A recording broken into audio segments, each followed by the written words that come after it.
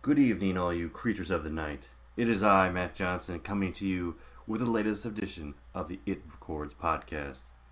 It's that time of year again. The leaves are changing, and the cool, crisp air makes you change out of your t-shirt and shorts into a pair of jeans and a comfortable sweater. For some, it's the beginning of fall, but for others, it's the beginning of hell. This is the most coveted month of the It Records podcast. We worship you, O glorious October, and we await the blessed return of All Hallows Eve, when the dead shall rise, blood shall be shed, and revenge will be had. This is your annual edition of Halloween Horror.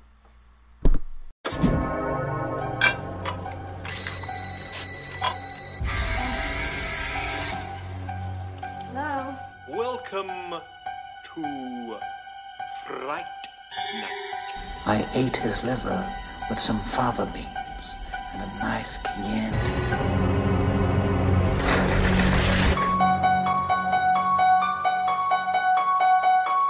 See, Jason was my son, and today is his birthday.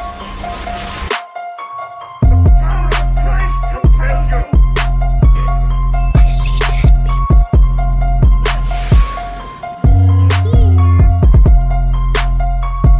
It's showtime. Don't fuck with them hoes. Trick or treat, motherfucker. There will be blood. Want to play a game? Good evening, all you creatures of the night. Thank you for joining me once again. This is another episode of Halloween Horror. As I said, a little mini episode we have been doing here on the It Records podcast every day throughout the month of October, where we are bringing you a new movie to watch, a recommendation for a movie you've never seen, never even heard of, or just completely forgot about, something that you're looking to watch in the month of October.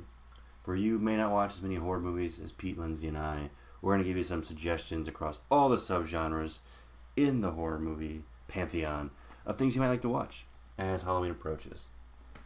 So today is October 13th. It is a Sunday. I'm going to recommend the film The Monster Squad.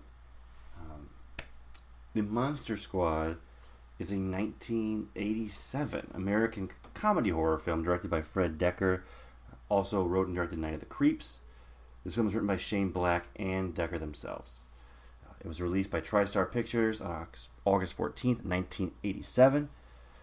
For those of you who are not familiar, it features many of the Universal monsters that you came familiar with. Those original monsters, Frankenstein, Dracula, Wolfman, Mummy, reimagined by a team of special effect artists, including Stan Winston. And those Universal monsters are led by Count Dracula.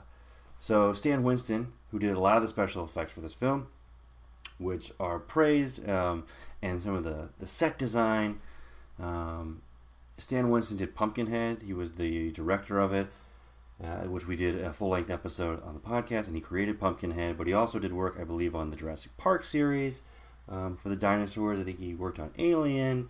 So a lot of the creatures and monsters that you're familiar with, Stan Winston had a part in creating Monster Squad, this 1987 American comedy horror film. And so while it wasn't a major success during its theatrical run, when it came out in 87, I think it only grossed about $3 million in that first weekend, and received mixed reviews, it has gained a positive reception now from audiences and become a cult classic in the year since its release. Pete and myself, I love this film. What can be said about it? I think at the time it might not have hit audiences. I don't even know really how to describe it. The feel that it has started to pick up to become this cult classic after, I think, the VHS release and multiple viewings on TV. That people got to watch it over and over again. And what really draws people to this film is basically a town is being overrun by those Universal monsters led by Count Dracula. And the only people that can stop it is the Monster Squad, which is these teams of underdogs, which are these kids, in Goonies style, if you will, who just love horror films, believe that these monsters are invading the town, and they're the only ones who can stop them. They have a cool hideout, and some of the best parts of this film are the monsters and the special effects brought to life by Stan Winston and his team. The bat transformation sequence set a trend for future bat-inspired films. For bat-inspired vampire films in the future. There's the big set piece of Dracula's castle during the opening scene, and the practical effects are pretty timeless. The loving homages to Universal classical monsters,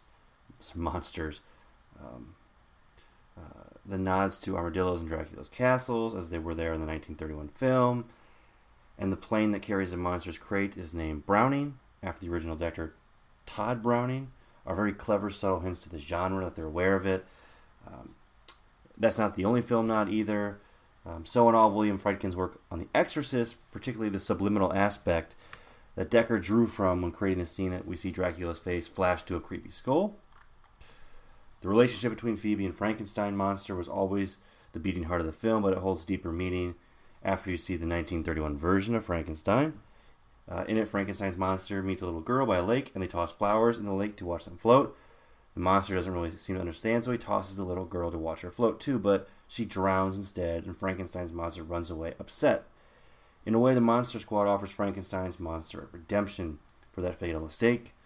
As with the 1931 version, he meets a little girl by the water too, only this time the little girl warmly welcomes him into the Monster Squad. This group of misfits in which Frankenstein's monster humorously fits right in.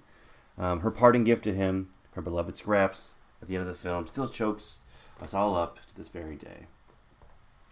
So it's this group of misfits are called the Monster Squad, and they want to help protect the town from these invading Universal monsters. They have their little treehouse hideout, and it's covered wall-to-wall in horror movie posters. These kids love it. It just reminds me of, like, maybe I can relate to watching these kids growing up, that I might have been a part of the Monster Squad. I enjoy Halloween and, like, these horror movies, and it's fun, it's light, it has the horror elements, but it's a comedy.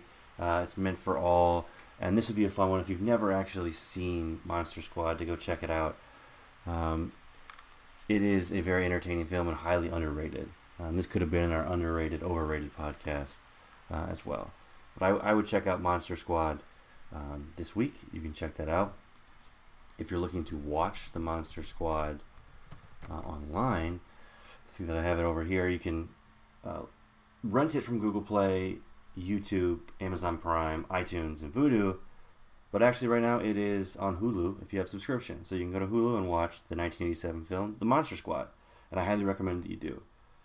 And I'll throw a little plug in there for Little Monsters, which is a Hulu movie as well. And that just came out very recently. That's a Hulu original movie, and you can watch that if you have a Hulu subscription as well. That's going to be another kind of slapstick black comedy horror film, which involves kids but zombies this time. So check out the Monster Squad on Hulu. But until next time, I am Matt Johnson. And remain in the shadows. Darling, light of my life.